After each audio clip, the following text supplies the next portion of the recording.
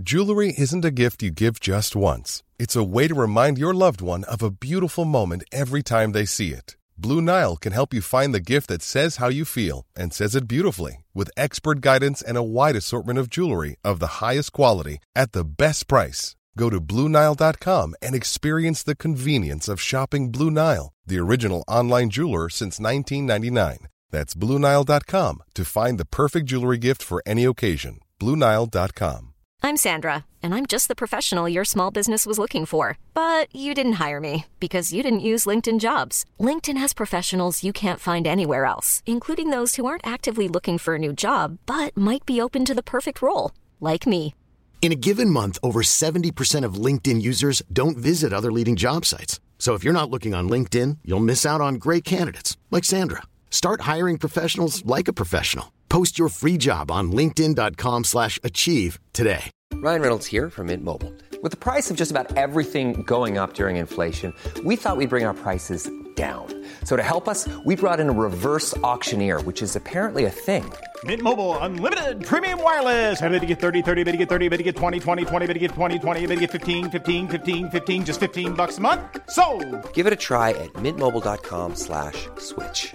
$45 up front for 3 months plus taxes and fees. Promo rate for new customers for limited time. Unlimited more than 40 gigabytes per month. Slows full terms at mintmobile.com.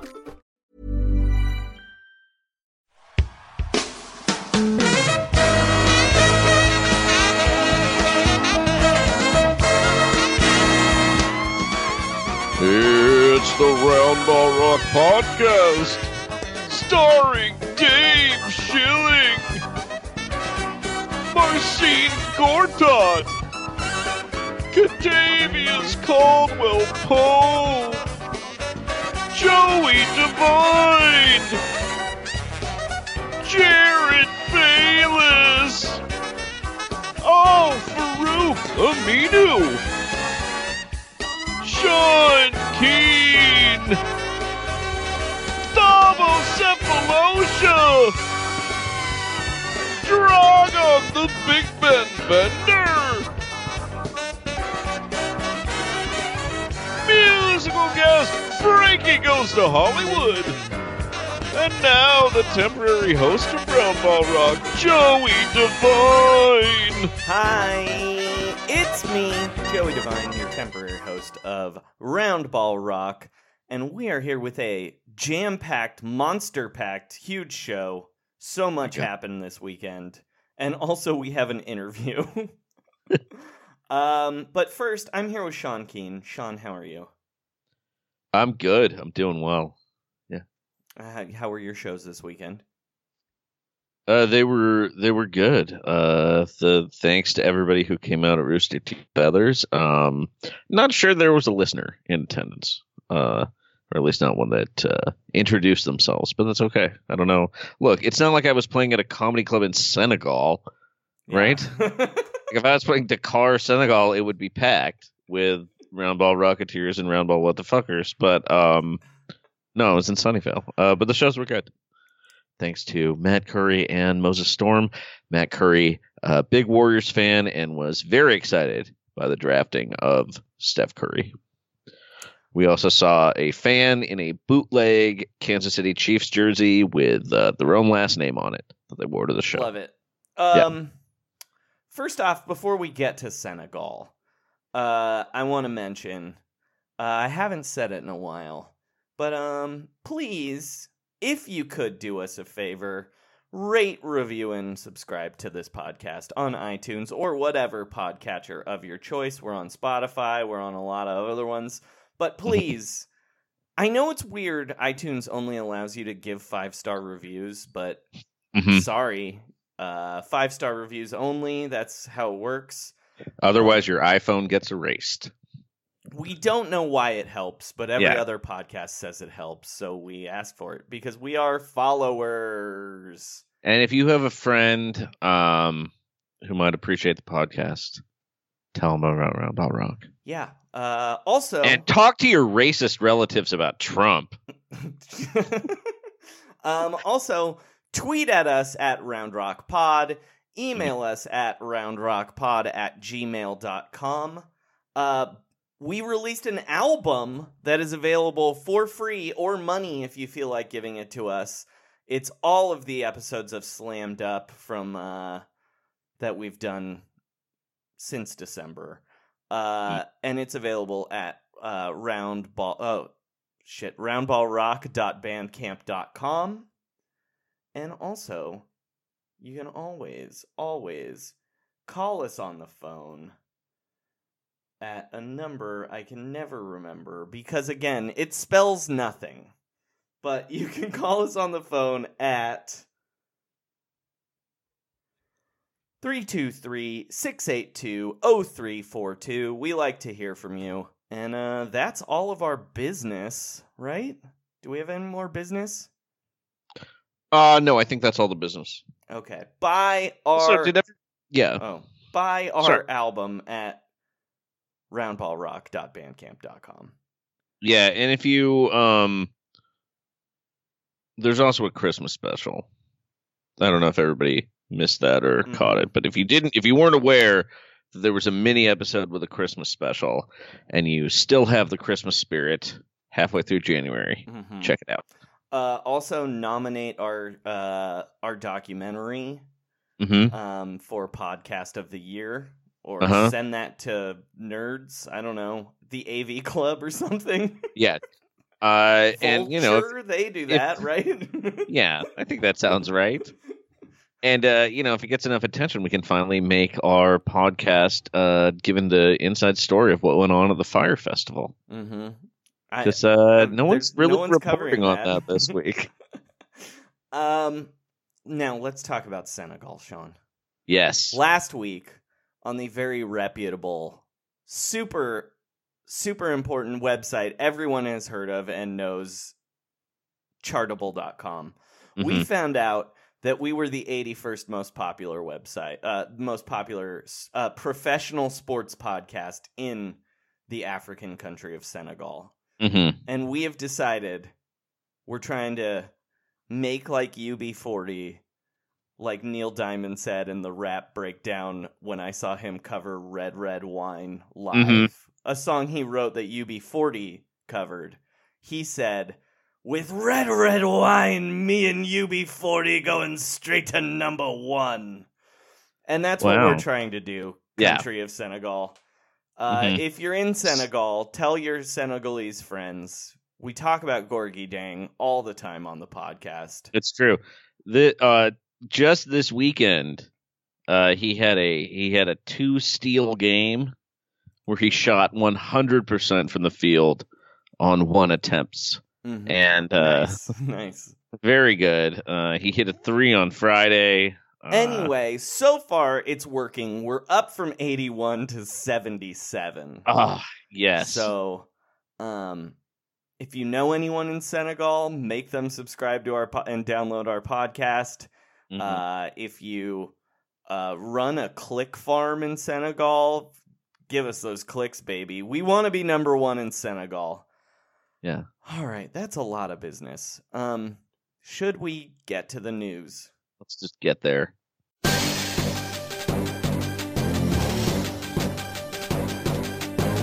This is Round Ball Rock News. Basketball news. For humans and robots. Trust the process. All right, our top story, Sean. Yes. It was about Gorgui Dieng and what he did this week, but yes. We did that before the news break. Our top story is really our man Enes Kanter. In the middle of being a political lightning rod and trade rumors, assassins are after him. He's possibly getting traded. Yeah. He can't leave the country. He posted it was an Instagram, right? Yeah, it was an Instagram. That said cheat day and was a video of him about to eat 7 triple cheeseburgers. Yeah, I think that's correct. And then the next day, he proceeded to leave practice because he was sick. Sean, my question for you. Is this the most round ball rock story in the history of the NBA? I mean, it involves... It seems like something we would have made up. We've definitely been following his political actions and his on-the-court actions, which have been somewhat less inspiring than his activism. Correct. Like when he punched a folding chair and broke his wrist. Because the chair snapped on him because he hit it. But also it involves someone like so much hubris. There was no reason for him to eat that many cheeseburgers. You know what I'm saying? I mean, he is a big man. Yeah, just that, because this is what it reminded me of. There was that Federalist author, what was her name? Bree Payton?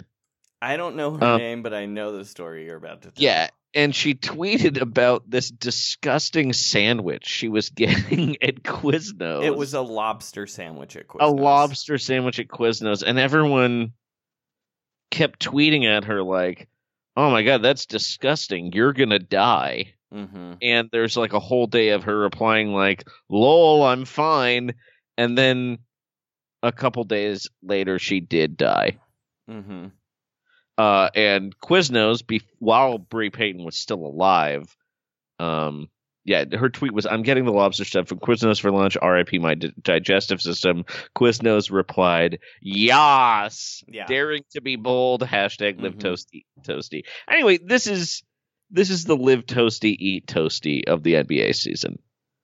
Like a cheat day where he cheated so hard he destroyed his body for 4 days. But also was so bold about it. Mm-hmm. It was definitely the burgers, too, by the way. Oh, okay. Yeah, so absolutely he answered it. Did. All right. He has three triple burgers with a fried egg on each. So 9 burger patties and 3 eggs. 3 fried eggs. Mm-hmm.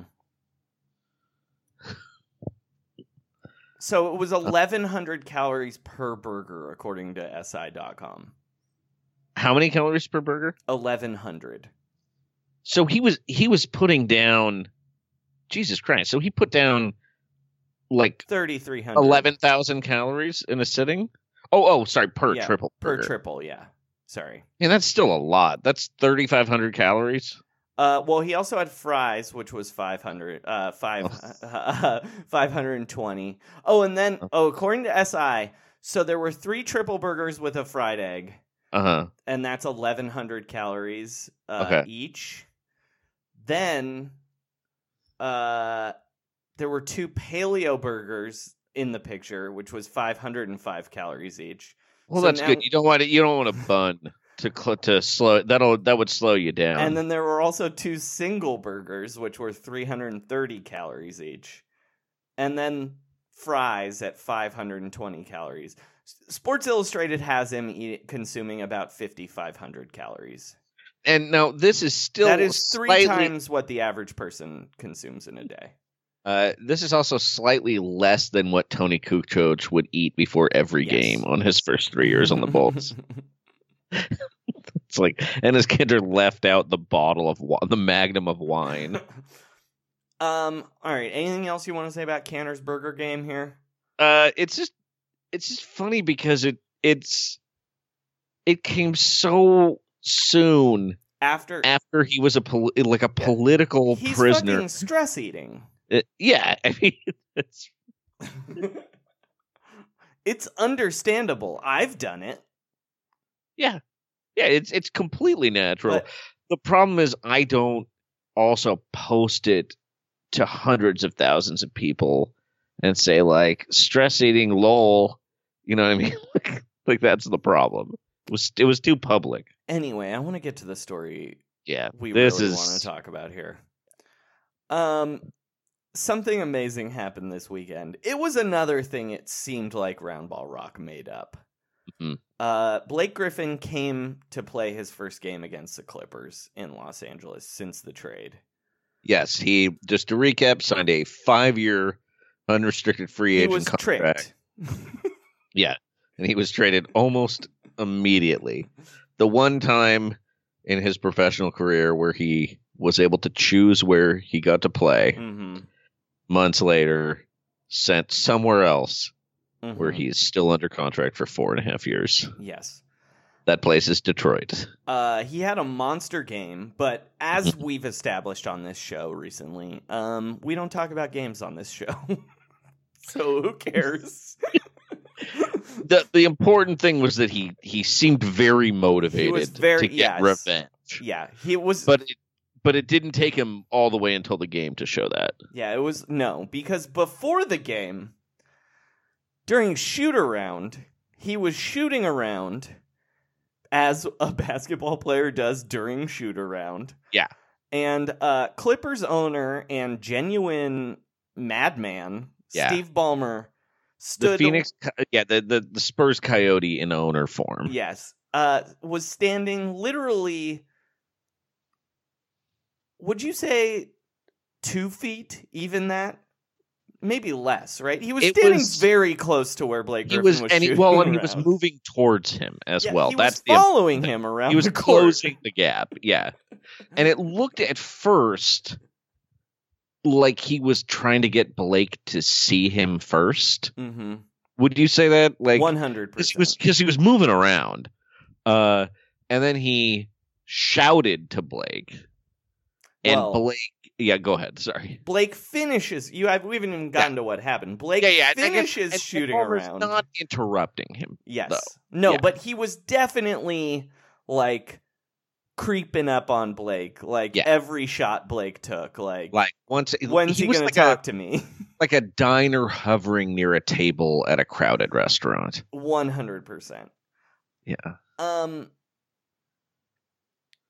Blake stops shooting around. And instead of talking to Steve Ballmer, just purposefully ignores him. Like, he clearly, moves his face over Steve Ballmer's, avoiding eye contact, then just looks straight at the ground and runs as hard as he can into the Detroit Pistons locker room. Yes. And after the game... Now, before that part... Go ahead, sorry. Yeah. Now, while this is happening... Steve Ballmer is beginning to hold his hand out towards Blake and yell what clearly you can read his lips is Blake! Blake! Blake! While Blake runs away. And Steve Ballmer even sort of chases him a little bit. He chases him a little bit. I think that's fair. Because it wouldn't as much seem like Blake was definitely fleeing if Ballmer wasn't moving towards him. You know what I mean? For sure. Like it really had like a cartoonish quality. Yeah. And it kind of looked like when a child gets too close to a cat and it bolts. Just like a toddler wandering like, Blake, come back, I want to pet you. Steve Ballmer is the most childlike owner, right? By far. I think that's... Yeah, I think sports. So. Boy, I mean, the owner of the 49ers, Jed, I want to say Jed Lowry, but it's Jed York. Jed York looks like a little boy in a suit. Well, and he is a young boy, but he's like a little boy who pretends to be a grown-up. He's like if Barron Trump was a sports owner. That's a very good comparison. But I can't think of any other childlike owners except for Ballmer. No one has that kind of glee that Ballmer does. I don't think. I mean, I'm sure I can't think of any other owner that loves a mascot so much, because we all know how much Steve Ballmer loves the mascot. But you know who knows the most? It's Billy Crystal, baby. Billy Crystal. Because I asked Mr. Ballmer, he said, hey, listen, nobody's safe except the Condor. The Condor. Have you seen the Condor? You had to have known we were going to do that. Listeners. Yeah, there was no choice. So after the game, Blake claimed that he did not hear Ballmer and was just sprinting away at top speed. But then clarified, I would not have shook his hand. So, you know. It was funny that he added that and was like, oh, yeah, I didn't run away, but I would have run away if I'd realized what was I happening. think he ran away. I Either think so way, I've been thinking about this video yes. for about 3 days. I cannot get over it. Like, so many other weird, crazy things happened in the NBA this weekend, and I was just like, nope, just still thinking about Ballmer chasing Blake Griffin. Like, what did Ballmer want? Like, what did he think? Like, No, he really thought that Blake would shake his hand and be like, "Hey, no hard feelings." Which is like something that I'm sure Steve Ballmer also tries to do with like technology companies that Microsoft has just absorbed. the other, the other funny Like, don't thing, you think he's done that to people? Like, "Hey, Steve, like, what's the matter? It's still your operating system. Shake my hand. All right, no hard feelings." the other funny thing about this clip, the underrated part, is the camera follows him all the way back to the locker room. Mm-hmm. And it appears that he's like pumping himself up and talking to himself as he's running back away from the scene of the crime. You know what I mean? Mm-hmm. Ballmer, not Blake. Like, Ballmer gives up and leaves once Blake runs away. And the camera keeps following him into the tunnel. And he's like really yelling at himself, it seems like. Uh-huh. He's like, I'm so stupid. Why would he talk to me? Yeah. I love him so much. It just didn't work out. Jerry West was pressuring me. Jerry made me do it. It was Jerry's fault. Anyway, I would pay, I think, $10,000 to be able to hear inside of Steve Ballmer's mind for when he was watching Blake Griffin shoot around before this happened. You know what I mean? Uh-huh. And luckily, we have a machine that reads minds. Yeah, that's true. You spent $10,000 on it. Yeah, I did. So let's hear a quick clip of what we think Steve Ballmer was thinking when he was watching Blake Griffin shoot around.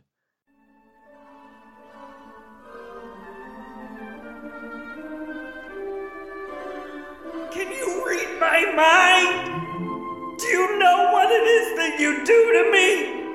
I don't know who you are. Just a friend from another star. Here I am, like a kid out of school, holding hands with a god. I'm a fool. Will you look at me? Quivering, quivering, quivering. I'm like a little girl. Shivering, shivering, shivering. You can see right through me. Can you read my mind? Can you picture the things I'm thinking of? Wondering why you are all the wonderful things you are. You can fly. Blake, you belong in the sky. If you need a friend, I'm the one to fly to. If you need to be loved, here I am. Read my mind. I wonder what Chuck the Condor's up to. All right. Is that enough, Ballmer? Wait, actually, there's one more thing I want to ask you about Ballmer. Yes. Is there another owner you could think of this happening to? Because I cannot. Or even like a coach or general manager.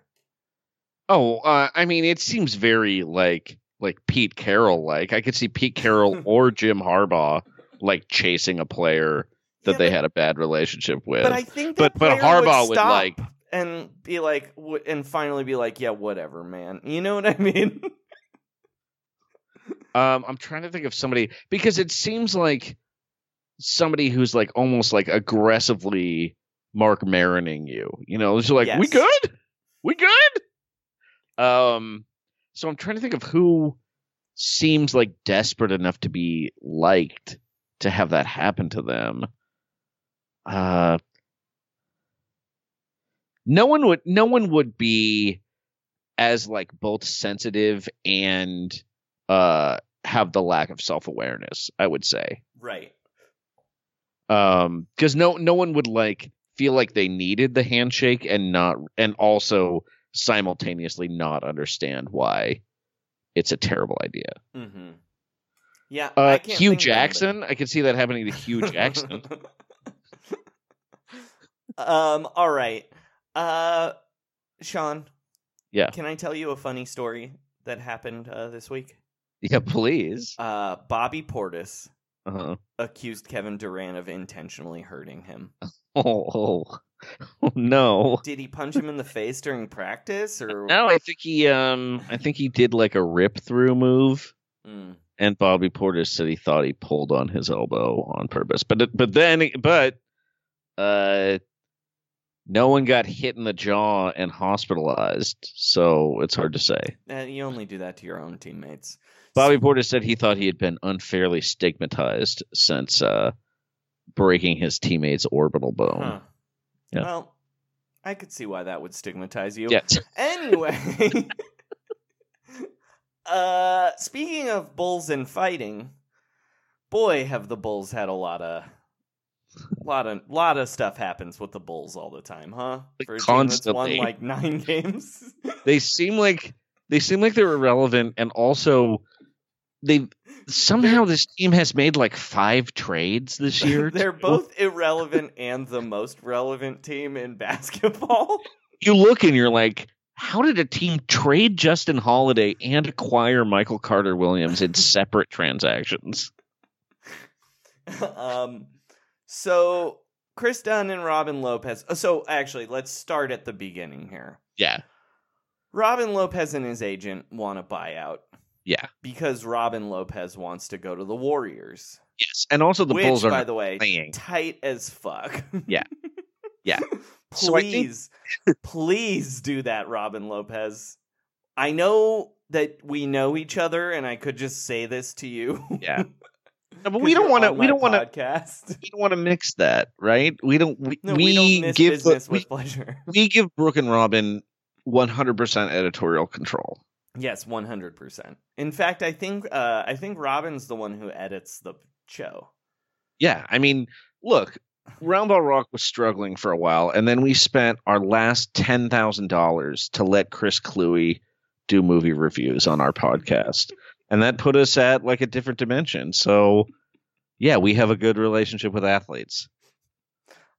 But anyway, the Bulls are not willing to buy Robin Lopez out at this point. And you know what I gotta say? This is Robin Lopez's fault a little bit. Here's why. Okay. They would for sure be trying to get rid of him if he had gone along with the players boycotting that practice. Oh, he lost his leverage. Because he was a good veteran leader and was like, no, we're going to go in and we're going to have a team meeting instead. They're like, yeah, we do want Robin around. Oh, well, he's on the leadership council. Yeah. And here's the thing. They traded Justin Holiday. So the leadership council is going to lose 2 players in 2 weeks? Arcidiacono, dude, is just waiting to be on that leadership council. I feel like Boylen, he needs, like, he picked the 5 most beautiful souls to be on the leadership council. It's awesome souls, okay? Oh, awesome souls. The awesomest souls. Boylen doesn't believe in beauty. That's right. Yeah, it's awesome. It's only ugliness and size. Yeah, like awesome. Like he likes to. What does he think beauty is? A star exploding. Yeah, like a gas tanker just catching on fire and going off a cliff. Also, like awesome. A 9-footer that you take after using up 20 seconds of the shot clock. Yeah, he thinks that is pure beauty. One pass. That is his plastic bag blowing in the wind. It's a post up to Chandler Hutchinson with 15 seconds left on the shot clock.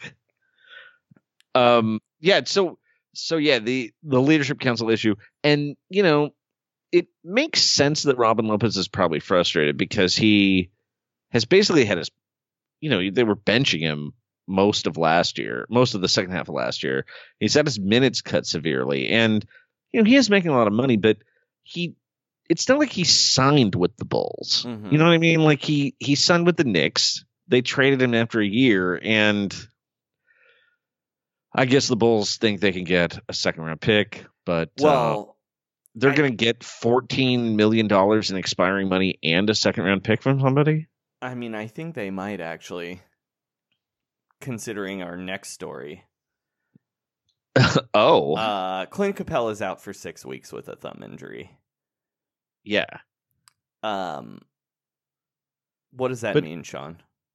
That means it is time for the Ride to join the Houston Rockets rotation. Mm-hmm. That's right. Marquise Chris, get off the bench. You're coming in. Except I think, look, if Daryl Morey was willing to trade 4 first-round picks for Jimmy Butler, don't you think he'd be willing to trade a second-round pick for Robin Lopez so Clint Capella doesn't have to so the Ride doesn't have to play that many minutes? I mean, I agree. The problem is just that it's not that people don't think Robin Lopez is worth a second-round pick. The problem is he makes $14 million. Yeah, but the Rockets have Brandon Knight sitting there who makes I guess about $14 million, right? Oh, I guess they could trade Brandon Knight for Robin Lopez. I mean, I bet he'd give up a first to get off that Brandon Knight deal. Yeah, Brandon Knight makes $15.6 million. Wait, is Brandon Knight signed for next year, though? He sure is. Yeah, they're not going to do that. I bet they would for a first. That's too much. I don't know, man. I mean, they could fill it. I mean, who's starting? Nene? That would be my guess, right? Nene. I guess I could look up anyway the from their current. We don't game. need to talk about that anyway. I guess that's the only match, but I don't think I'm pretty sure they're just going to end up buying him out. But you know what? There's no real reason for them to do anything before the trade deadline. There is a real reason. But there is a real reason for them to buy out Robin Lopez as soon as possible. To save money? No. That is so I don't have to watch Kevon Looney as much. Oh, yeah. Well, that's pretty important. Do me a solid, Garpax. It is going to be kind of tough because what this means is PJ Tucker has to play center. Right? Yeah, but that's what the Rockets want to do anyway. Saying he's not a young man. Sure. Anyway, yeah, well, also the Bulls, what if you just gave them the cash equivalent of a second-round pick, right? Because what are they going to do with that second-round pick anyway? They're not going to use it. They're not going to scout someone. It's getting turned into cash, baby. All right, we have to move on because we've got that long Katie interview. So. Oh, right. Okay, let's do it. There was a bird in the Spurs arena. There's also been a snake and a bat. Sean, what does this mean? Well, then I think it means that we're looking at like the Spurs adopting a rescue puppy. Like they're going to find like the cutest puppy ever. You're going that way with it, huh? That's what I think. I think people are going to rally around and it's going to be a dog that like bloggers are going to think looks like Davis Bertans. I don't know. This to me seems more biblical than that. Oh. Like, some like Moses shit. Right? Isn't it? Snakes and then bats and then a bird. These are plagues. Yeah, like isn't LaMarcus Aldridge's firstborn gonna get murdered here soon? Pau Gasol is a firstborn son, so I don't. That could be trouble for Pau. All right. The Warriors lost their bullshit claim against the Cavs. You know what we have to say about that? Even though we're Warriors fans, fucking good. Good. Yeah, God, that was embarrassing, you fucking nerds. Just leave it. Yeah, who cares? You don't have to be privileged about everything. All right, Joe fucking Lacob, you trophy fucker. I did want to mention that Jim Boylan was extremely happy that Chris Dunn and Robin Lopez got in a fight. Yeah, we didn't even mention that part. Robin Lopez and Chris Dunn got in a fight in practice. Yeah. Bobby Portis was not there to end the fight, luckily. And Boylan was stoked about it. Yeah. He said, we had a very, very competitive practice. I felt like we had some guys who were sick of not winning games. Well, Boylan was so pumped, man. And then the Mavs are going to trade Dennis Smith Jr. Why? Because it's unclear. Like, why are they in such a hurry? I don't know. I guess it sounds like, I mean, I don't know, man. It just sounds like they want to use Wes Matthews' deal. They want to surround. They want someone who's like signed already. They want to surround Luka Doncic, the youngest star in the league that's not a zygote named Jason Tatum. Yeah. With like fucking old ass veterans, dude. Like I don't know. It's classic Mavs bullshit. Seems early. Look, stop giving up on guys on their rookie deals. Just as a thought here. Wait till a guy can legally drink, maybe. Yeah. All right. Anyway, whatever. He'll get traded or he won't. All right, another fight. Iman Shumpert wanted to fight Yusuf Nurkic tonight. Which, that's such a weird... That is... Why? I think this is the weirdest NBA fight matchup since John Wall went to fight Zydrunas Ilgauskas that one time. Uh-huh. Right? Yeah, it's very... I just don't really get it. Like... I don't know. I mean, the other thing was the Kings won. Mm-hmm. You know what I mean? It wasn't even just being... Iman Shumpert might be kind of crazy, right? Probably. Nurkic also ended the fight. He thought the show Empire was based on his life. Yeah, is that right? Yeah. Nurkic had an amazing quote afterwards where he said, "I'm not worried about it. He's going into retirement soon. I just said what I said. I'm not worried about a guy who's going into retirement soon." Damn. Fucking sick as fuck. If only he'd brought that kind of attitude to his big matchup against Nikola Jokic, though, the night before, where Jokic just ate his fucking lunch. He really killed him. Look, we don't talk about games very much, but that game, I don't know if you watched it, Sean, but the first quarter was entirely them just ISOing Jokic against Nurkic every single possession. And Jokic just taking him to town. He scored he took the Nuggets first 7 shots. It was crazy. Well, and then he was showing off with Mason Plumlee just to rub it in further. Like, look at that. We're the white Globetrotters. All right. And then finally... I guess Nurkic set a screen. That's what made Shumpert mad. Yes, of course. Come on, Shumpert. All right. Finally, the thing we really want to talk about always... Yeah. The Celtics are falling apart. Falling apart. Like we called it. We called it. The Nets fans, they're falling apart so bad. The Nets fans were chanting Kyrie's leaving tonight at Boston while they were down 34 to the Nets. Yeah, man. The Brooklyn sometimes gets a bad rap. But now that Girls is off the air, I can give them my undevoted love. Great job, fans of Brooklyn. I think Kyrie might leave, though, if they don't fix this. Because he's been yelling at the team constantly for a month. The team for a month.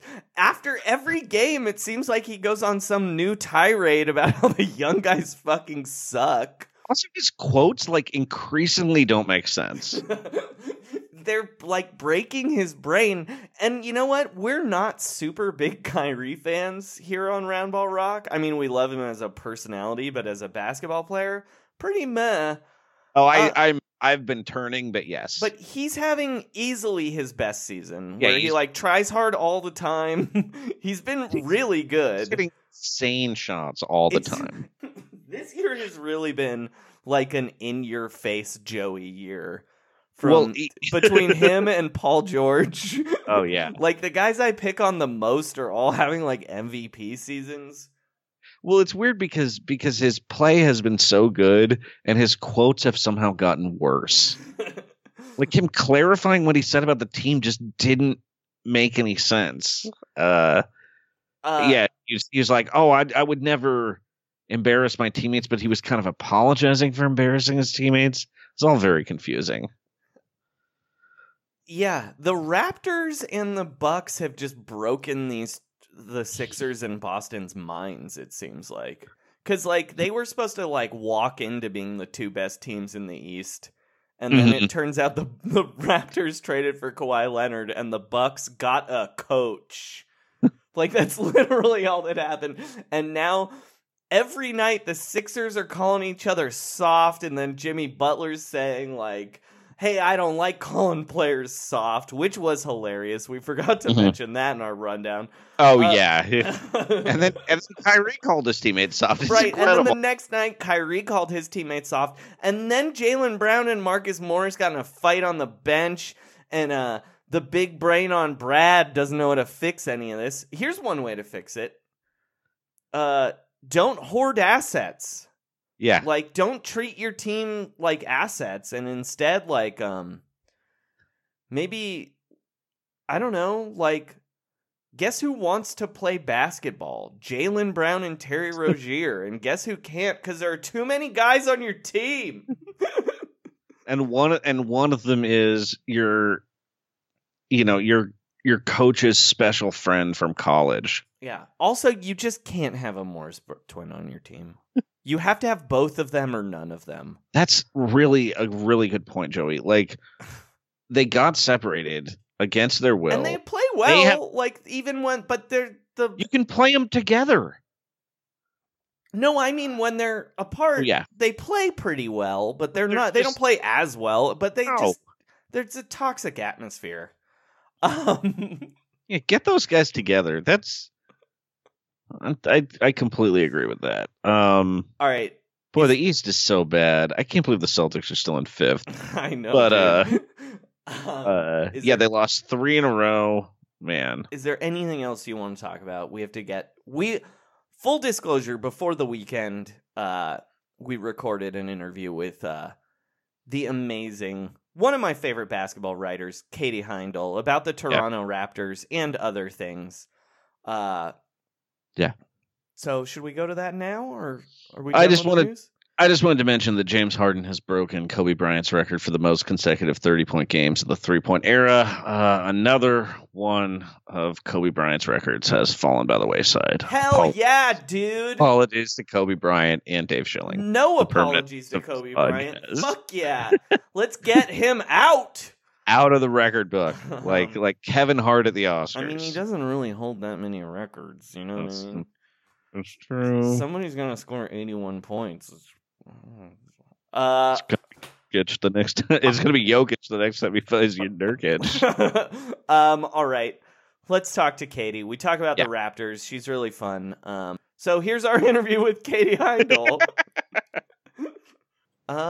Hey guys, we're here with one of my favorite basketball personalities, Katie Heindel. Katie, how are you? I'm doing well. I'm very flattered to hear that. Oh, you look. No one writes about the Raptors and Jimmy Butler and anybody else with as much humor as you do. Humor and probably like caring about them. Oh, for sure. That's what I like, and I feel like we're gonna get into that on the show. But I really think the Raptors are one of the more lovable NBA teams. And I don't know if I'm... Sorry, did I drop out? No. Oh, sorry. Well, that's great. We were waiting with like bated breath. At least I was. all the pictures on Skype dropped out, and I was like, oh no! Mom and Dad's internet. Sorry. I think I might have. I think like I might have a tendency to think they're cuter just because they're in Canada. Like everyone's like, oh, Justin Trudeau, you know. No, I think they are cuter. I don't know. They're very wholesome. And they just have a lot of. Well, I was shocked by.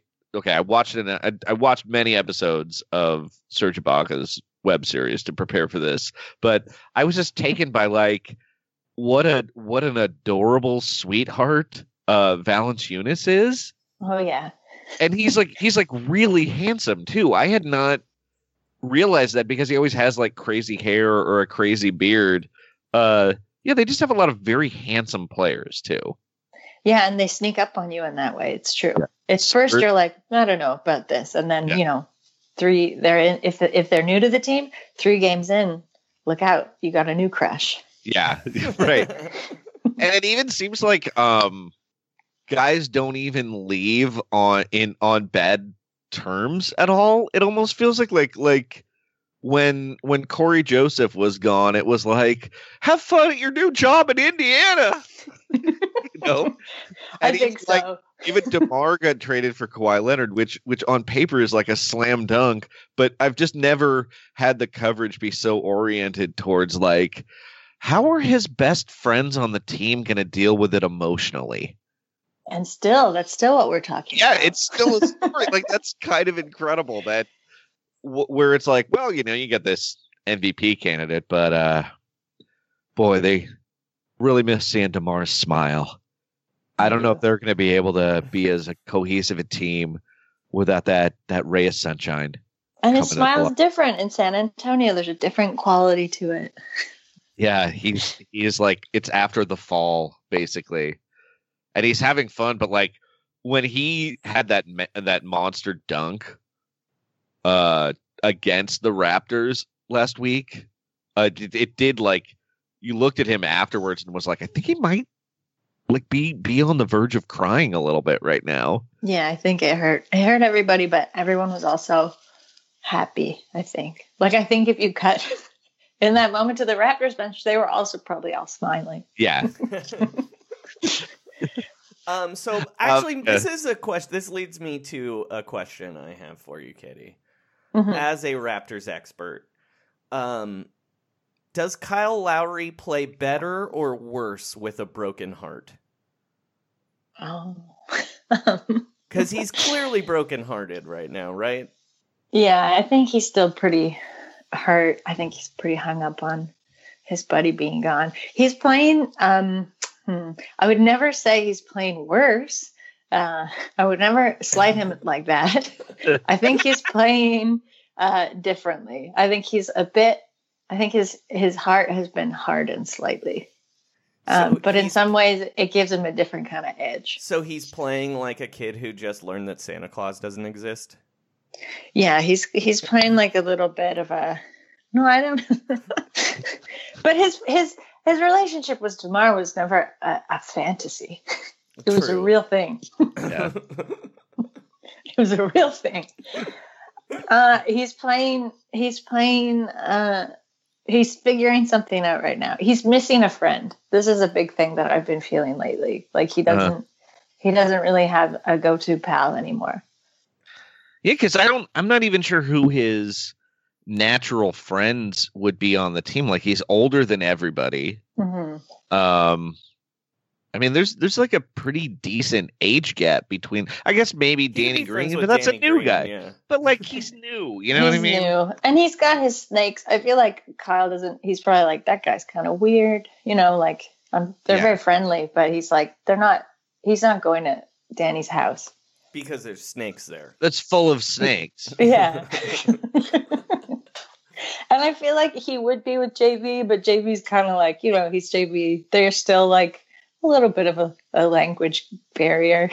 Right. God bless I think that's true. And I also have a feeling that I kind of feel like JV may have had different social priorities when he first got to the team. Because hasn't Lowry been there the whole time? Like I don't think Kyle Lowry was probably hitting the nightlife quite as hard as I'm assuming Valanciunas did.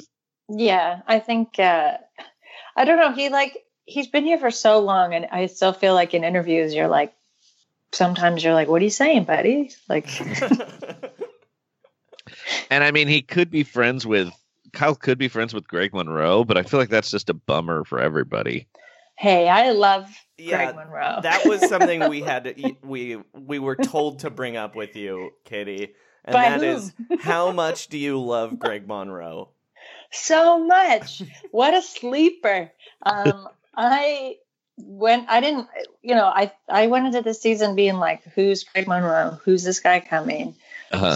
Who cares about him? So boring. And then I just looked at one picture of his smiling face. And then I learned more about him. And then I also, I don't know if you have ever looked at his Instagram, but he's always holding a bottle of water. And he always he'll sometimes have the hashtag, but when this first came up, he would just write big water. And then he would occasionally have a hashtag big water. He loves to be hydrated. Joey, do you know what his Instagram handle is? I don't, but is it Moose related? It's Moose Monroe 15. It's a nickname that is pretty much being held together just by Greg Monroe himself, I believe. The Moose? Go ahead, Katie. I think I really had high hopes. I still do. I really wanted it to be his revenge year against Boston. And he's getting some minutes now that JV's out. He's not shining in the way that I wish he was. Well, I mean, I think it's tough when you're the third center too. And, his whole career up until last year, he was a featured part of the offense. And now, he's finding his way. He's one of those guys who's, if he was in the league 10 years earlier, he would have been a 7-time All-Star. He just... Yeah, he's he can't help his body. He's just, his body is not the body anymore. He has my favorite cross-racial comp of any draft ever, which was Brad Miller. All of the oh, yeah. Yeah, everyone was like, this guy's Brad Miller all over again. It was nice. We're seeing past those labels. But have don't you have looked? Go ahead. I had a picture of Greg Monroe's eyes up close. No, the only pictures of eyes I look up. The only eyes I ever look up close are Michael Jordan's because I want to know what color they are. The Greg whites. Monroe's eyes are enchanting. They're enchanting. They're kind of sleepy, I would say. Yeah. But I don't think you're wrong here. I'm looking at some close-ups. Now look, most of these pictures are very water bottle dominant. Yeah, no, he's a Greg Monroe is a cuter guy, but he's kind of has some intensity to his eyes too. Yeah. He seems like a guy who has that tendency of looking a little bit intoxicated when he's focusing. So when you get pictures of him on the court or practicing, the lids are further down. But then when the smile comes out, it's oh, look at that guy. He also has a picture of Malcolm Brogdon on his Instagram. Oh, never mind. This is just... Sorry, he does not post on Instagram that much. I was why does he have a picture of Malcolm Brogdon? It was oh, he was still on the Bucks and he won Rookie of the Year. So, okay. For some reason, I got really enchanted by the idea of a deep and abiding Greg Monroe, Malcolm Brogdon friendship. I wouldn't put it past him. Yeah. So, Katie, how does Toronto generally feel about this Raptors team? Do they love them or are they kind of wary still? I feel that's a trick question. I feel everyone is obsessed with this Raptors team. I'm the one that's wary still. And I feel a really an outlier, and I can't say that kind of stuff out loud. Well, unfortunately, you just did. You said it out loud. And it was recorded. Yeah, we have fucking proof. You're in trouble now. Shit. I think the whole city's incredibly ecstatic about this Raptors team. It feels but I will say that I think that happens every year. Right. That was kind of my thing is how, because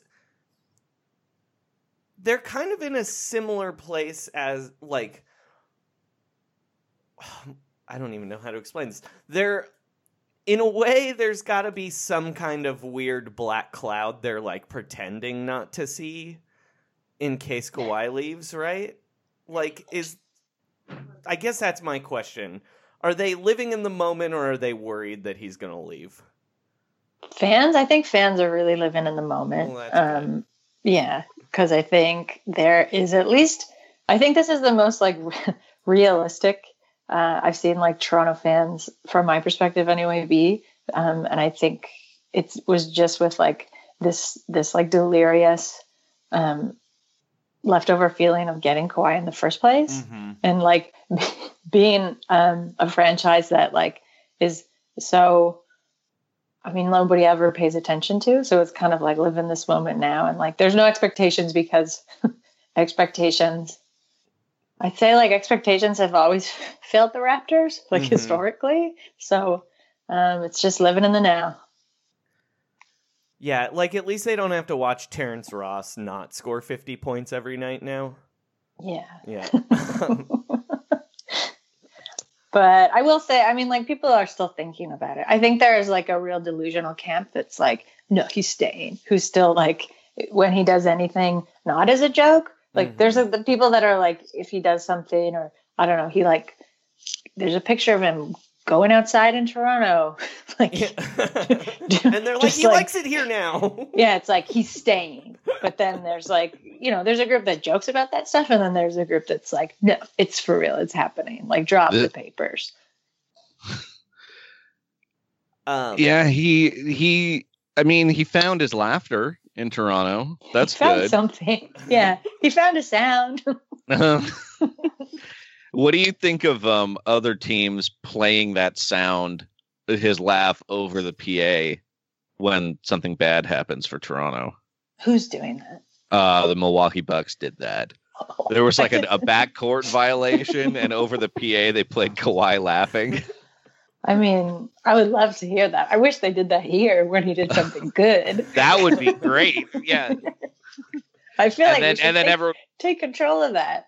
Take control of it and have like an isolated camera on him. And if he smiles and enjoys it at all, that means he's staying, baby. And then there'll be like confetti and streamers that come down, and he's staying will just flash across the Jumbotron. Yeah. I think that's fine. I don't know. I don't mind that. What I hated was the traitor chants in San Antonio because I felt like they were like some real, like, it was like the most antiquated thing you could chant at somebody. Yeah, agreed. It also felt like, well, not a betrayal, especially because he went to the Eastern that traditional Spurs-Raptors rivalry, and he went to San Antonio's traditional enemies, just like a traitor. It's like, no, he just didn't. Like, it also took a while. You know what I mean? Like, it wasn't like he immediately betrayed the team. It was like, yeah, he had some stuff. It didn't work out. He had 1 year on his contract. Come on. And if you look at that San Antonio roster now, it's like Raptors South. Oh, yeah. Totally. Like, Bellinelli is like an all-time Raptor, even though he kind of wasn't on the Raptors for very long. Yeah. And Rudy, yeah. Pau Gasol also feels like someone that 8 years ago would have absolutely ended up on Toronto at this point in his career, you know? Well, and also as an old man, he kind of plays like Jorge Garbajosa now. Yeah, they have the same amount of like joint damage. I want to ask. Our friend of the podcast, and I believe friend of Katie, Sean Hyken, told me specifically to ask you, Katie, about your opinion, your theories on the time Kawhi wore a Rush T-shirt, the band. Oh, it's like, he's gone alt-right. I wrote like a very wacky thing about it, and I don't remember. And now I feel upset for Sean.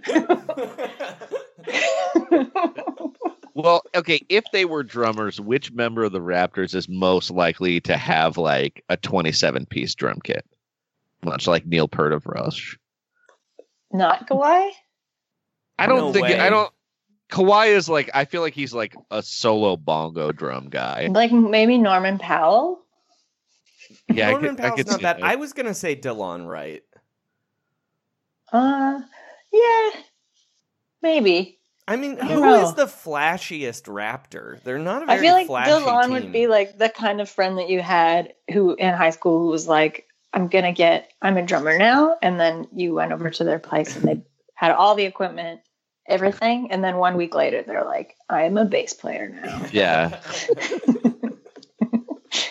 I could see Fred Van Vliet owning like a gong as part of his drum kit, you know?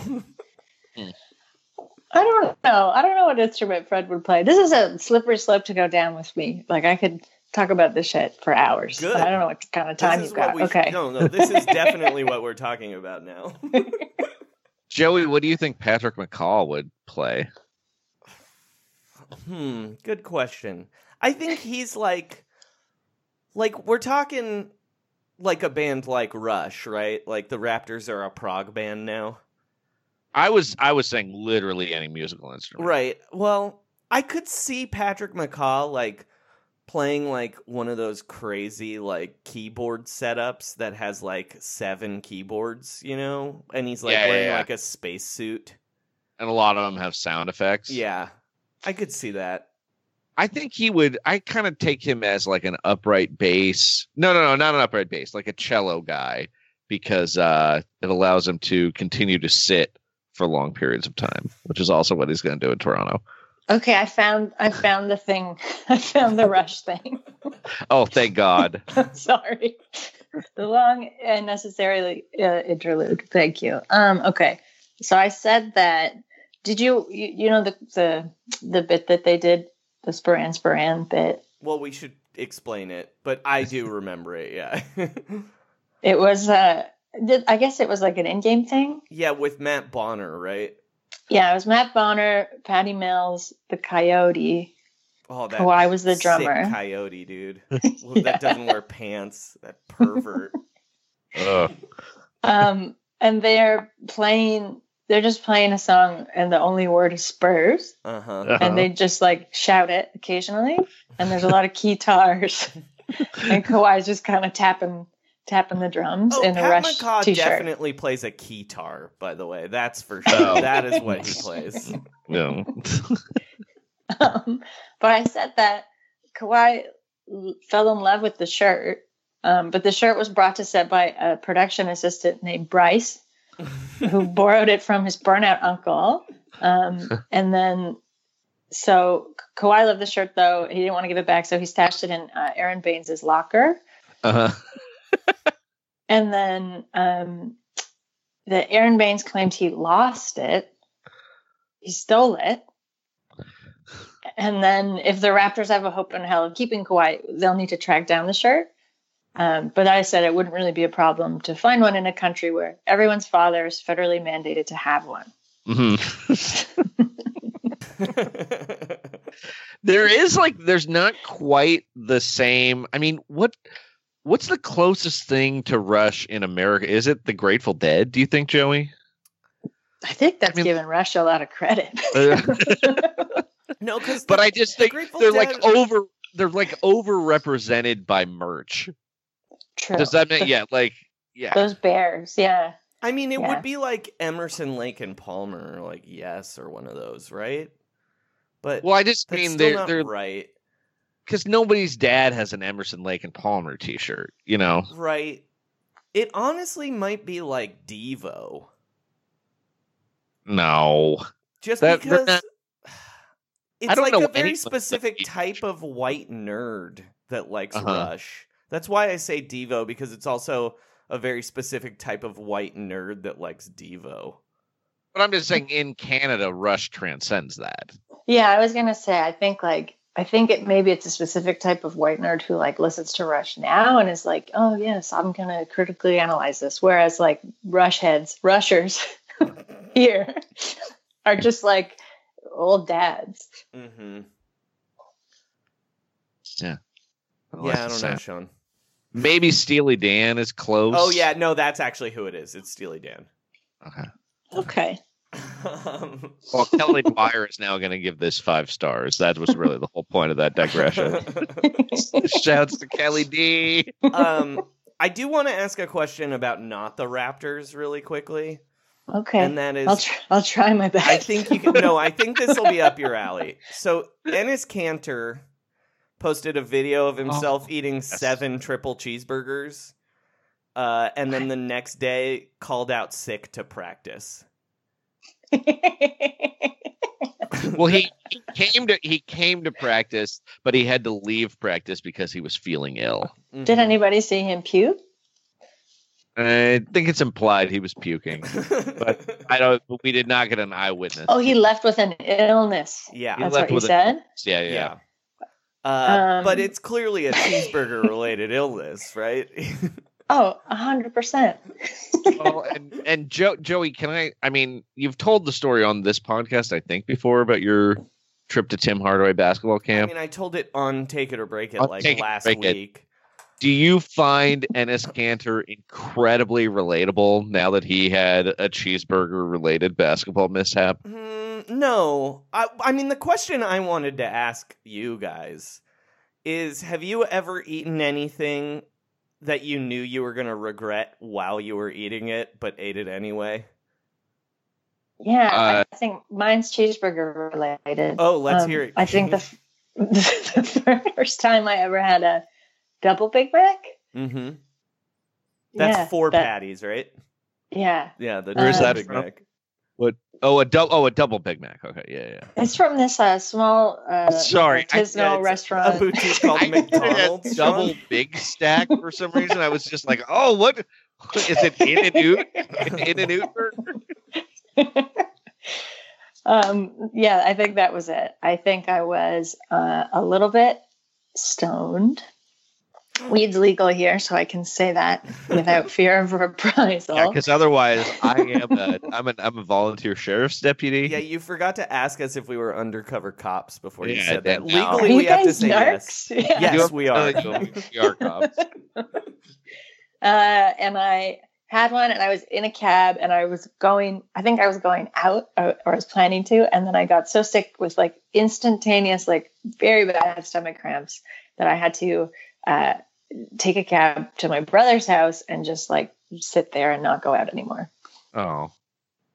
And I had a feeling. I was like, this is fucked up, but I'm going to try it. Did you call in sick to work the next day? Probably. I think at that time, I was interning and I was like, what's a job? Yeah. It's like it's a pretty like sad, I mean, comparatively to what Enes Kanter did, I feel like it's a pretty sad example. Well, you have to dip into your UPTO to take time off as an intern, so your unpaid time off. Oh, true. I used to work at the Bubba Gump Shrimp Company for 8 years. Amazing. That's a long tenure. Yeah, it was at 2 separate locations as well. Oh wait, I have a better story when you're done yours. Okay, great. And when it was really slow, we were bored and in our early 20s, so like we would just like pay people to do stuff, Mm-hmm. And a guy paid me to take a shot of drawn butter and then chase it with a shot of malt vinegar. Oh my God. And he paid me $5. And I did it, and then immediately felt the vinegar start to curdle the butter in my stomach. And then threw up and had to go home. So But you got paid for it. $5. Yeah, it was pretty tight. My little sister, her first boyfriend, me and my friends would constantly try to get him to eat things that were impossible to eat and just keep putting money on the table. So anytime we went out, it was like, hey, I bet you can't eat this entire bowl of super hot salsa. And he'd be like, no, I can't do that. And I was like, well, I'll give you $5 if you can do it. And then my friend would be like, hey, I'll put in $5 on that. And then he would, another one was to eat an entire canister of pepper flakes. Mm-hmm. And that one, I think we had like $22 on the table, and he took like one spoonful of the pepper flakes and then was just gagging and impossible to go on. And then we would just slowly take our money back because he failed at the challenge. Just fantastic. I was like, look, man, this is like 2.5 hours of your Cinnabon job sitting there on that table. And all you have to do is eat an entire stick of butter. I don't understand why this is so hard for you. and he would fall for it every time. That's rough. I mean, he didn't have to do it. That's true. Yeah. My better story was jogged by the bubblegum shrimp because I went to Red Lobster's, like all-you-can-eat shrimp. Yeah. When they do that, do they do that there? Probably. Oh, they definitely do. It has a name. I forget what it is. It's like Shrimpvember or something like that. I know. I can't think of what it is either. I'm looking it up. Anyway, we went to that. It's not Endless Shrimp. No, there's like a name for it, like a fest. Yeah, it's just Shrimp Fest. Oh, Shrimp Endless Fest. Shrimp Fest. Okay.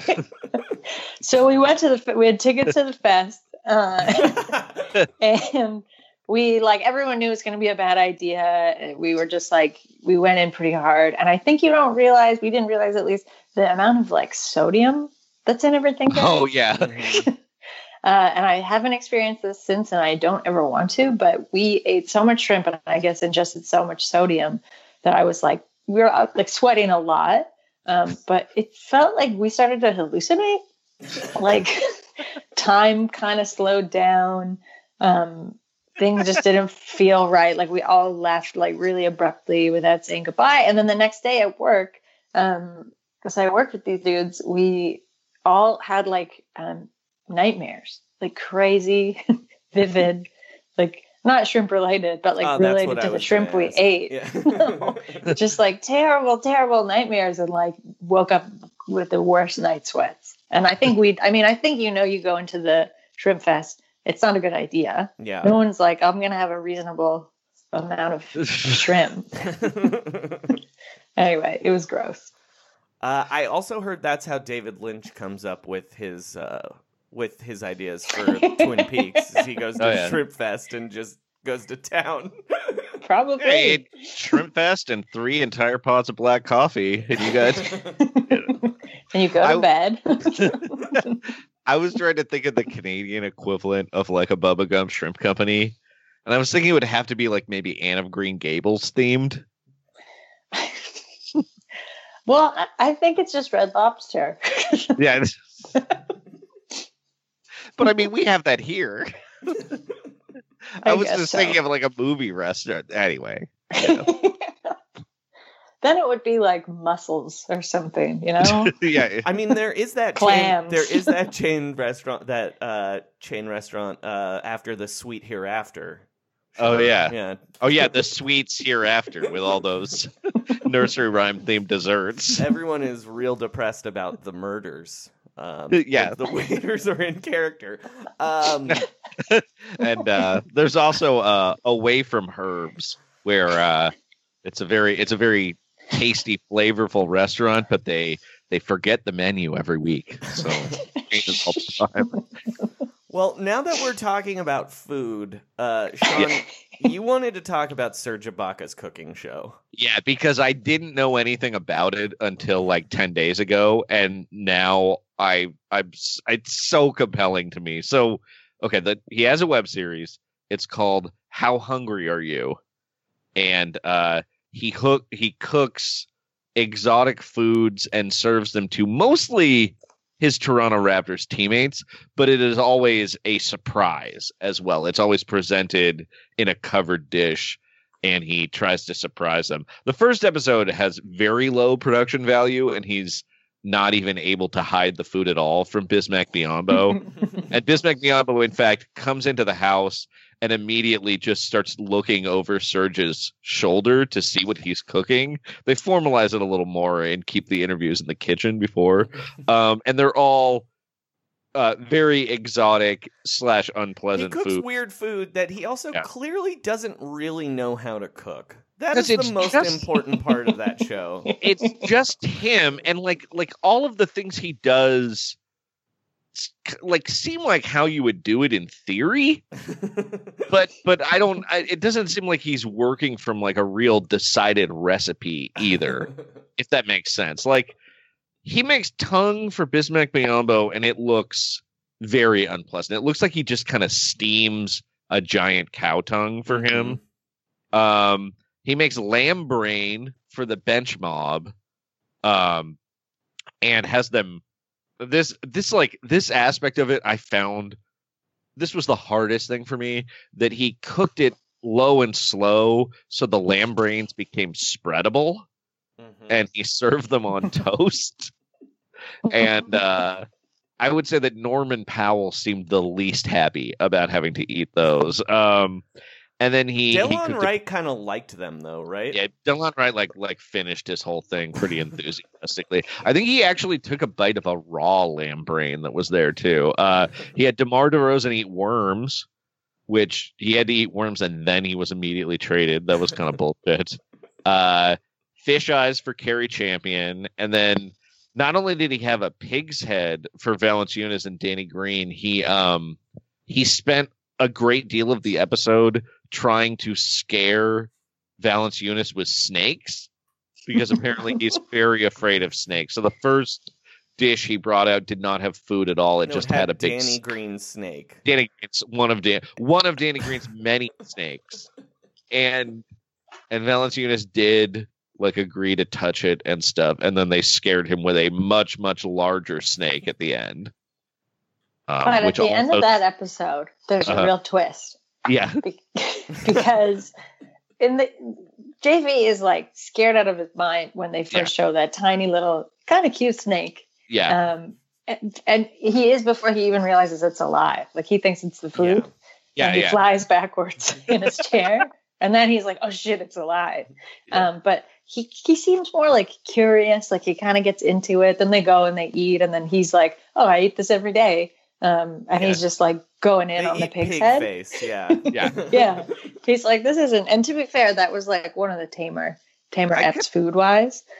But at the end, he's got when Serge is like, okay, I want to wear the snake, and Serge is like screaming. Yeah, Serge is way more scared of the snake than Jonas Valanciunas is. And JV's like kind of touching it, kind of smiling. Like, I think he's faced his fear. Yeah. It actually feels like he has a catharsis. And then Serge is 10 times more scared than Valanciunas was at the beginning of the episode.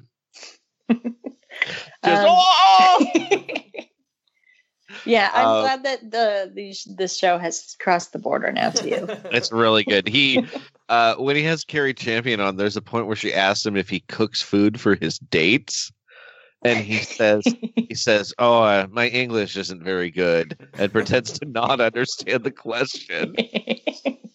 And she just starts yelling at him, "Your English is fine. People want to know." So our question for you, though, Katie, is who is your dream guest to be on Serge Ibaka's web series, and what would he cook them? I want him to have Kawhi on. Yeah, I mean that's the obvious answer, right?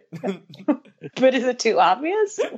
Because I feel like Kawhi wouldn't eat any of his food though at all. I imagine him as an incredibly fussy eater who's like PB&J. He just eats Wingstop. Give me some white we know this about wings. him. He just has wings all the time. Yeah, he probably eats do you think he eats like chicken nuggets and fries a lot too? Yeah, I could see it. Yeah. But and I feel like other than that, it's just performance shakes. Alkaline water. That's the other thing we know Kawhi drinks. I feel like he could, but I don't think Serge is up to this, mostly because the production value in the show isn't. And also, as you said, like his cooking skills aren't, which is weird because it's a cooking show. But I think if he like tricked him, I don't know if he had some kind of like, if he was like, oh, it's wings, but it was like some weird bird. Yeah, it's like or if bats. he like bat wings. Bat wings, or like cooked like gator or something, and was just like, it's chicken nuggets, and then Kawhi ate it. I just could see definitely what happens there is Serge Ibaka opens the cloche and reveals whatever weird food he wants Kawhi to eat. And then Kawhi just sits there silently with his arms crossed for like 2 hours, refusing to eat or talk to him. Mm-hmm. I think he might like put his finger out and touch it and then like lick it, maybe. I could see him doing that to humor him. Uh-huh. Which is why I don't think he'll ever be on the show. Yeah. What if that was the thing that drove him out of Toronto? It's just a real gross, like he has to eat a bug. then I think Serge would also be driven out of Toronto. I mean, yeah, what if we learn later that the reason Kawhi wanted to leave San Antonio was at one of those dinners Pop made him eat, like, pate? Yeah, it's good. It's good. Oh, no, Pop. You eat it! You eat this now! God damn it! I don't think he would like having 3 hours making this. a trick played on him either. No, he does not seem like he has a good sense of humor for that. Like, I mean, I guess this is a point where, Katie, you're excellent at figuring out or at imagining basketball players' personalities. I think I figured them out. I think Can you explain what type of person Kawhi is to me? Because he still seems like a cipher even now. I mean, I'm still learning. I feel like I think he's just like, I think he's like that weird friend. Because I was talking recently to a friend who's like legit worried if he's going to stay or not, because he doesn't really have any friends yet. Like no relationships have emerged on the team. That's kind of changed weirdly because I think Serge Ibaka has like stepped in a strange way. Mm-hmm. Mostly by making one-sided jokes that Kawhi doesn't seem like he hates, like at him. But it's like something's happening there. But like the fact that he doesn't really have a good friend, which I think could sometimes like be a window into that player's personality. But I think, like, we were talking about it, and I was like, I think he's like a difficult person to get to know. He's like one of those people you're like, oh, I'm going to hang out with this weirdo once. And then they're like, they don't talk. Like, you go do something fun. They just seem like they're moping or like having the worst time. You don't talk to them for a while after because you're like, that was shitty. Like, that was strange. But then the next time you see them, you're like, did you even have fun? And they're like, yeah, like, I had the best time. Like, sincerely. So I don't know. I think he's just like, he's so robotic as he's like, the only thing I do is, and the only thing I want to do is play basketball. Mm-hmm. That I do think his, like, a lot of his personality, I don't want to say it's like stunted. I just don't think it had a chance to flourish. Sure. Like, what does he do for fun? Eats Wingstop, dude. Yeah. But I don't know what he's doing for fun here because, like, I read that he got a place in the city, but it's like way out in the suburbs, which isn't like out of character, but it's like, what's he doing out there? I guess just playing video games. Yeah, maybe he has some like that's probably gamer friends. He's probably got some like true gamer friends. Yeah. That he's known for like years. But don't know who he is. Yeah. Or he's like, guys, it's me, Kawhi Leonard. And they're like, yeah, whatever. Yeah, whatever. And then he's like, and they're like, it is him. I bet Kawhi does not even have like a customized name, that it just, whatever auto-generated thing he gets the first time he signs up to play Xbox Live, he's like, that's me. Oh, you don't got think like it's 7 or 8 numbers at the end. You don't think it's like Kawhi the Claw Leonard from San Antonio and San Diego State University? Well, it's either incredibly basic or he just didn't even bother at all. I bet it's Kawhi Leonard like 6 because the other ones were taken. Yeah, the other two.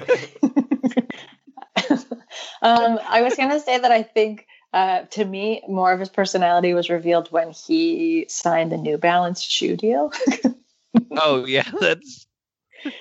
And I think when those shoes come out to see like what they look like will be a good reveal. They're gonna have that stupid logo on them, that's for sure. Yeah, his hand, his personal logo, which kind of looks like the Raptors logo, right? It's not far off. Yeah, sure. What if it actually just had like tears in the shoe? Like it was just like, yeah, they're ripped, like his hands ripped them. I'd still buy them. Yeah. But I was a little upset that they're not like all beige. Yeah, that would be, he needs like shoes that are like manila folders for your feet. Like a stack of pancakes. How is Uncle Dennis adjusting to Toronto? Yeah. I have never seen him. I don't know. I don't really believe that he's here. Does Uncle Dennis exist? This is a question I've been thinking about a lot. I'm not convinced Uncle Dennis actually exists. I think it's Kawhi doing a voice on the phone where he's like, "This is Kawhi's Uncle Dennis. He wants out of San Antonio."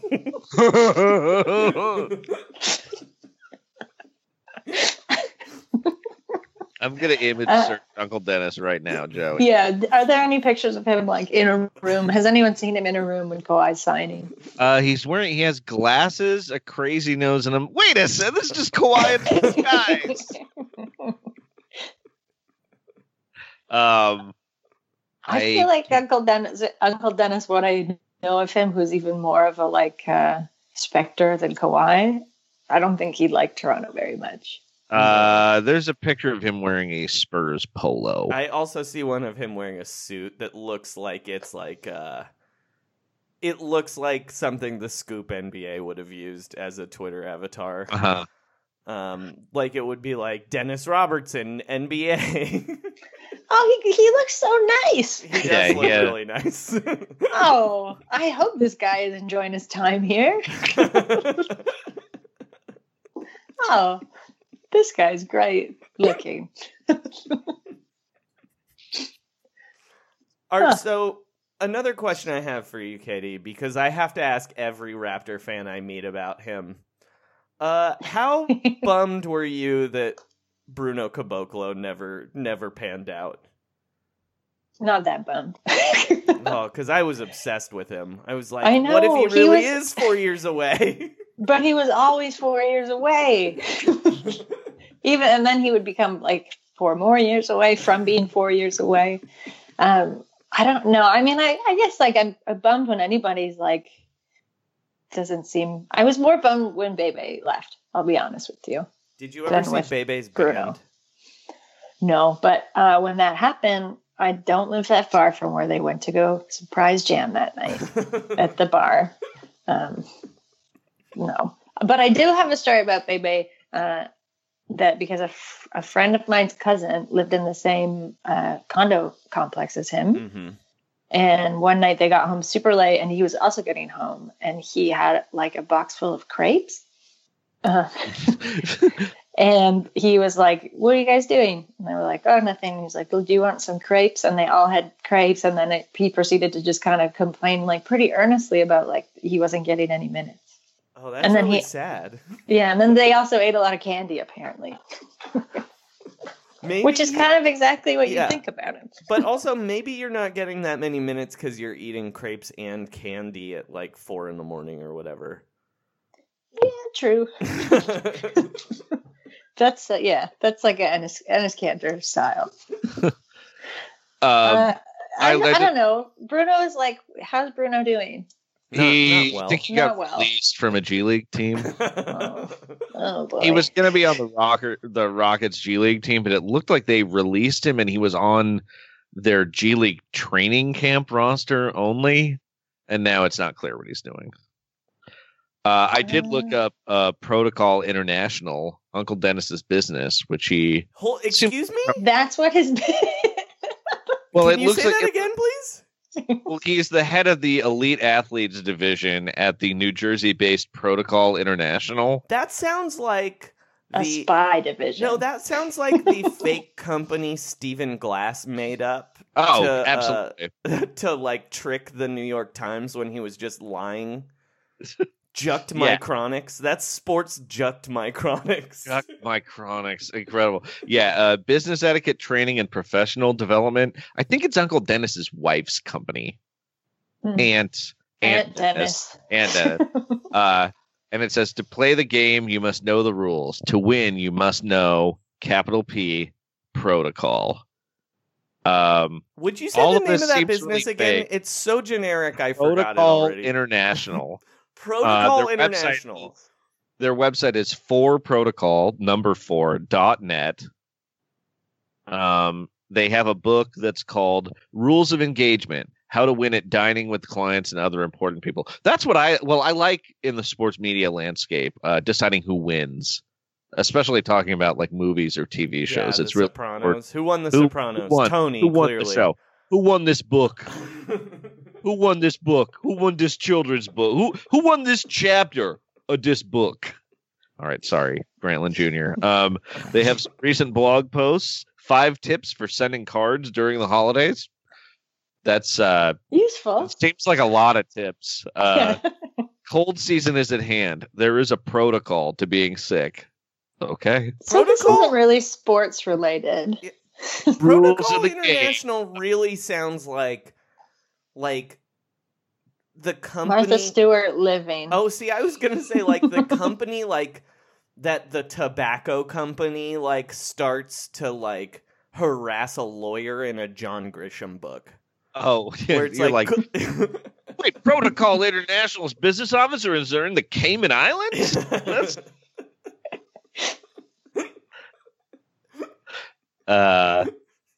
One of these Kawhi has really taken to heart. Listen with your ears, not with your mouth. Oh yeah. He never listens with his mouth. And how do you listen to some delicious wings? All right, there's one last thing I want to talk to you about before you leave, Katie.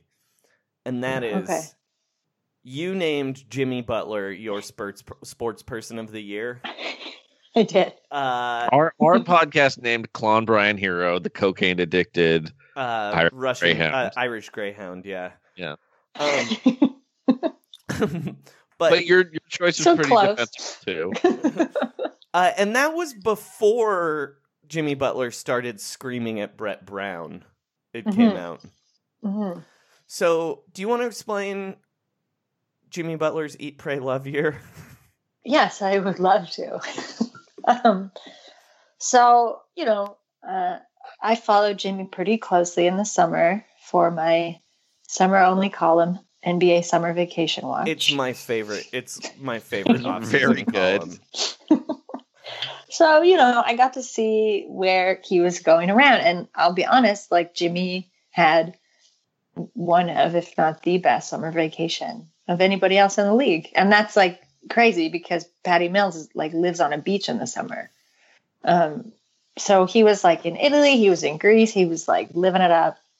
He was alone. There weren't that many pictures of him eating in Italy, but I feel like this was the eat portion. This was the eat leg of his Eat, Pray, Love year. Yeah. He came back. He immediately was having a terrible time with the Wolves. And I think he began to pray in earnest to leave that place. And who can say if, your prayers are more overt by trying to manipulate the team. Well, and working, I would just feel like if you're playing for Tom Thibodeau, it's like being in a monastery. Yeah, there you go. Just like a sweatier, like Brill cream smelling monastery. Mm-hmm. I think Jimmy prays at that type of church. So yeah, the church of hard work. Yeah. And it worked. His prayers were answered. And he went to Philadelphia, the city of brotherly love. Mm-hmm. So he has entered into the last leg of his Eat, Pray, Love year. And, would I say he's loving every minute of it? Not yet. But he seems in better spirits. And I think in the movie, Julia Roberts goes through the love part is like the toughest part. She's like having a thing. She's having flings all over the place. I think she's in Bali with like crazy Australian surfers. So she's got to be like, no, these guys are trash. No, thank you. Javier Bardem comes out of the woodwork. He's like, I love you so much. Like, let's throw caution to the wind. She's like, I won't. And then get out of here. Flip this coin. Anyway, keep going. Yes. He's like, come to an abandoned island with me on this rickety boat, and no one knows that you're going to be going away with me. She's like, no, that sounds crazy, too crazy for me. So I think Jimmy is in some kind of proverbial similar situation right now. He's like, oh, I can't love freely again. How do I trust my heart? It's really steered me wrong in the past. And he's not done the love part. I'm very curious to see what happens. So the end of that movie, she decides to not. I don't know. Stick around. Jimmy's movie. Oh yeah. No, I think at the end of that movie, she I don't actually remember. Either she goes home and then she's like, somehow they meet up again, or Javier Bardem comes to New York or Chicago, wherever she lives, and then there's like something, but it doesn't work out. But then she's like, I love again. I might have just made that up. But she basically learns that she loves herself, which again, I'd say like Jimmy's incredible at. He's there. He's there. So he's almost all the way there. We just have to see him kind of come full circle into the final love portion of the year, which it would be really nice if that fell around All-Star Weekend, which is Valentine's Day. Wow, that really those puzzle pieces all fell together there, Katie. When you said Valentine's Day, my head almost exploded there. Yeah, it was incredible. Yeah, so let's just wait and see what happens. But I've got high hopes. God, he is a guy that seems like he needs to be on some like reverse Logan's Run team where there's like no one under 30. You know what I mean? Like he'd fit in so well with the Spurs right now, but he'd just be like, oh, they gotta get rid of DeJounte Murray. Like if he's out of there, this is what I want. Some like everybody who hates video games and just wants to listen to country music and go to bed early. Fuck like you, Bryn Forbes. That's what get out of here. Like. I thought he would go and have a good time in Miami, to be honest. Yeah, I thought that might that's happen. Like the natural destination for him. Mm-hmm. But they seem like they don't have any like trade assets that would get him. No, but I don't know. Yeah, that feels like what that should be his home. Like when Pat Riley's like, "Hey, I need to take naked pictures of you to see how much weight you lose." Jimmy's like, "Yeah, that's what I've been hoping I've wanted my entire this life. all the time." Yeah. Yeah, like not eating. I already stopped eating sugar. Like Jimmy Butler seems like he's in the kind of situation where, like, if the coach was like, "Yeah, you actually have to wear this hair shirt during practice, and if you make a defensive mistake, this guy's gonna beat you with a cane made of bamboo," and Jimmy'd be like, "Yeah, that's the seems fair. The playing situation I'm looking for. Everybody should be wanting this." But I am happy he went to the Sixers because my favorite person of all time is there. Who is that? Amir Johnson. Oh, I was going to say Elton Brand. And... Did you ever get to like interview Amir Johnson? No, I never did. The greatest regret of my career. It's weird that like Amir Johnson, was he like the youngest guy in the whole NBA when he was a rookie? Because he's still not all that old. He's 31. Yeah. But it just feels like he's been a part of my life ever since I can remember. Which is a great feeling. I mean, it is like the 14th. Yeah, when you're 31 and you're in your 14th season, that's pretty good.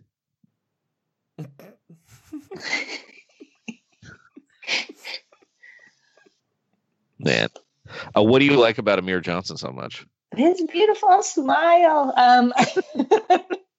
But no, when Amir played in Toronto, he like went and did some like Toronto had, they don't anymore, thank God, but for a while they had this like annual zombie walk. Uh-huh. And Amir would go to it like in costume. He did all the weird things that like lame kind of Toronto things, and the fans like loved him for it. But then also like not fans were like, who's this huge guy? And then I think they got more invested in the Raptors. Like he really engaged with the city in not a corny way, like in a really earnest way. Also, I think he's just like an incredibly kind person. It's and he's very handsome. I never knew why he wore number 90 in Boston, but it was very compelling. I just didn't know the reason for it. What do you think's the weirdest number to wear? I mean, Doncic wearing 77 is so strange. Except it's not, because a lot of those Euro guys have worn 77. Oh, is that what like in the NBA? Yeah. Like, hold on. I feel like it's 37. Yeah. 37's like not bad. So people who have won 77. Okay, so Bargs wore 77. Murison wore 77. Vlad Rad wore 77. All right. Bargnani. Murison, Pavlovich, Radmanovich, Jake Voshkol all wore 77. So I wonder if that's like, because that would be, isn't that like, is that Lemieux's number in hockey? The double numbers are like, seem like more of a hockey / European thing. So maybe that's the, 37 is a weird one. Let's see who's worn 37. I have the basketball reference page up right now. Yeah, me too. Derek Fisher, Semi Ojeleye, Nick Van Exel, Meta World Peace all wore 37. That is a collection of fucking weirdos. So I was on the nose. How about number 39? Also which is weird. Just Jeremy Grant, but not anymore. Caldwell Jones, Greg Ostertag for 2 years, not his number for most of his career. And then Tom Tolbert on the Hornets and Zeljko Rebraca. It's just like classic Zeljko move. Yeah. Yeah, I like any basketball number that isn't a combination of a 1 through 5 and a 1 through 5 is very aggressive to me, because like you're already annoying the refs. like you're making it much harder to do like a pretty basic part of their job. Taj Gibson wears 67. I think that's the weirdest. And that's for like his elementary school or something. I forget why, but yeah. I wish that Jimmy petitioned that he wouldn't agree to the trade unless they gave him 101. He's like, my favorite highway, baby. That's basketball. When you get Jimmy Butler, that's basketball 101. Exactly. Andrei Kirilenko completely owns 47. He's the only guy that has like worn it not by mistake or like for a couple months. Also, Shandon Anderson, the only 49. That seems like a football number to me. Yeah. Probably because of the team. 92, the only two players ever to wear 92 are Deshaun Stevenson and Bebe Nogueira. Wow. Nice. I think it kind of backfired for Bebe.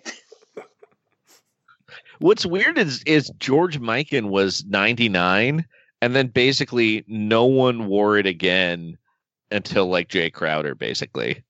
Although Darko did wear it in his Celtics year. But it's just weird that like an NBA great that maybe everybody hated him for screwing up the ABA. All right, Katie, is there anything you'd like to plug? Like there's some stuff on the horizon, but I'll spare you. But it would be great. I don't know if you guys have signed up, but anyone out there listening, I've got a newsletter called Basketball Feelings. And that's exactly what it is. So where can they sign up for that? Tiny letter. Is it tinyletter.com? I think so. It's not like tinyletter.biz. tinyletter.com / basketball feelings. Definitely sign up for Katie's letter. And we will for sure have you maybe twice this summer to do Vacation Watch, I think. Okay. If you'd like, if you want to do that. Okay, yeah, I found the weirdest number. I found the weirdest number, actually. Oh, great. Number 94. The only player in the history of basketball to wear 94 is Evan Fournier on the Denver Nuggets. Whoa. Not even Magic Fournier wore it. By the way, the basketball feelings, the pictures you get at that tiny letter thing, I would say are somewhat emotional. Like very somewhat emotional. Very emotional. I'm sorry. There you go. Yeah, you have... It's LeBron's face in particular, I would say. Oh my God. Just a lot of hugs. Iverson and crying. Hugging. All right, Sean, what do you want to plug? You can follow Katie's Twitter is @whatevs, WTE. Forgot about that. Sean, do you have any plugs? Yeah, come see, if you're in San Francisco on Wednesday, January 3rd, come see a live version of the Everything Report, doing lots of news, and I'm pretty sure I will be doing a little singing and also talking about Lord of the Rings. But mostly it's just a fake news show. Lots of jokes. It's at Piano Fight on the 23rd. And then, do you have a Luka Doncic song? I do. What's it going to be? I guess we should set up the joke first. Grant Land Jr. earlier this year went very viral with a song about Luka Doncic. And we here at Roundball Rock, we need to go viral. If we don't go viral, we're going to die. So we've written some Luka. Sean has been writing Luka Doncic songs. Sean, what's this one about? Well, last episode's incredible viral hit was recorded by the ghost of Tom Petty, and it was called Break Doncic. Tom Petty's got League Pass up there in heaven. He wrote another one for us, so I'll just say that it's called Last Dance with Luka D. And you're gonna love it, and it much like the 9 preceding Luka Doncic songs is going to go viral. Yeah, we're going viral, definitely. No doubt in my mind about that. And then as for me, I was on Josh Androsky's I Am Ready for Some Football podcast this week. I was also on the Frotcast, the Up Rocks Film Drunk Frotcast last week, and then I was also on Who Cares About the Rock Hall. Been on a lot of podcasts lately. That's your other podcast, right? Are you the temporary host of Who Cares About the Rock Hall? No, I am the third chair, though. You're like the Doc Severinsen of that podcast? But you can always follow... Are you just promoting podcasts, other podcasts that you're doing on your own podcast? I was guests on them. Huge move. Podcasts. That's why they keep asking me to come back, because I promote them. But as always, you can always follow me on Twitter at Frankie Muniz, where... on 4/17/14, I tweeted, I can honestly say that I've never been happier in my life. I can't wait to announce what I have going on. And he never announces anything. You mean you never sorry, did. I never announce anything afterwards. Yeah, it's true. It's all tease, all sizzle, no steak. And I've been checking your Twitter and your fiance Paigey Price's Twitter. Still no news. No news. I read that because he'd made a big announcement last week too. All right, trust the process.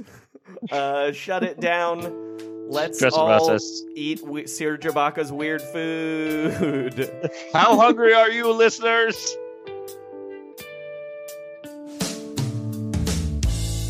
Hey everybody, it's me, the ghost of Tom Petty, with another Luka Doncic song for that ass. He grew up in a Yugoslav town where the Balkan War had knocked the building to the ground, but he grew up tall and he grew up fast, and before he could walk he could throw a no-look pass. Luka! Luka. Well, he entered the draft at the age of 19, blew the scouts away, coming round screens. Luka came to Dallas, Yogi Ferrell was departing. He said, I'm sorry, JJ, but I'm gonna be starting games and taking names.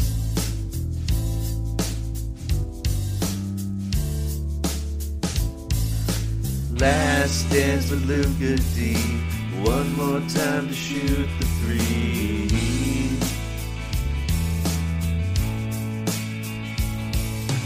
All-Star Weekend's creeping in, and I'm voting for a Slovenian.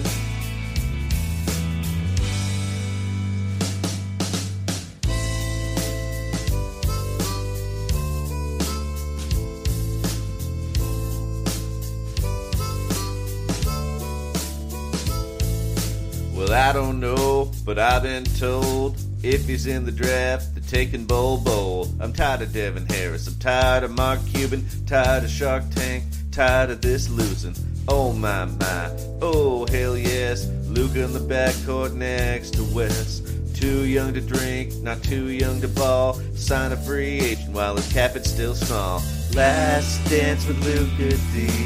One more time to shoot the three.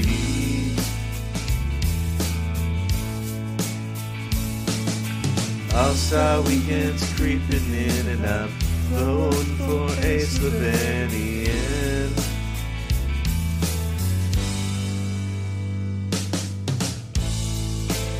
We got a great band up here in heaven with a bunch of other people who died. It's George Harrison, the captain from Captain and Tennille, Mean Gene Okerlund, and on the bass, George Herbert Walker Bush. They don't sound great. They're sending Luka a double team. DeAndre's gonna slip the screen, hanging out at the three-point arc. He can hit that shot in the dark. Oh my, oh hell yes. His favorite crab is Dungeness. He'll break your heart if you try to play zone. And if he's at Starbucks, he's gonna get a scone. Last dance with Luka D. Most clutch player that you'll ever see. The shot clock is winding down and he's dunking on Karl Anthony Towns.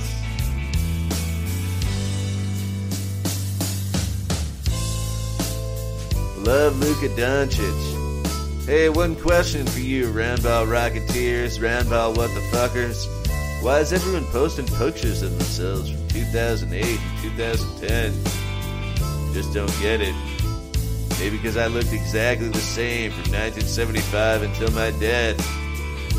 Anyway, rate and subscribe to Roundball Rock. Maybe leave a review on iTunes. I know Penny Marshall loves it. She's our new keyboard player.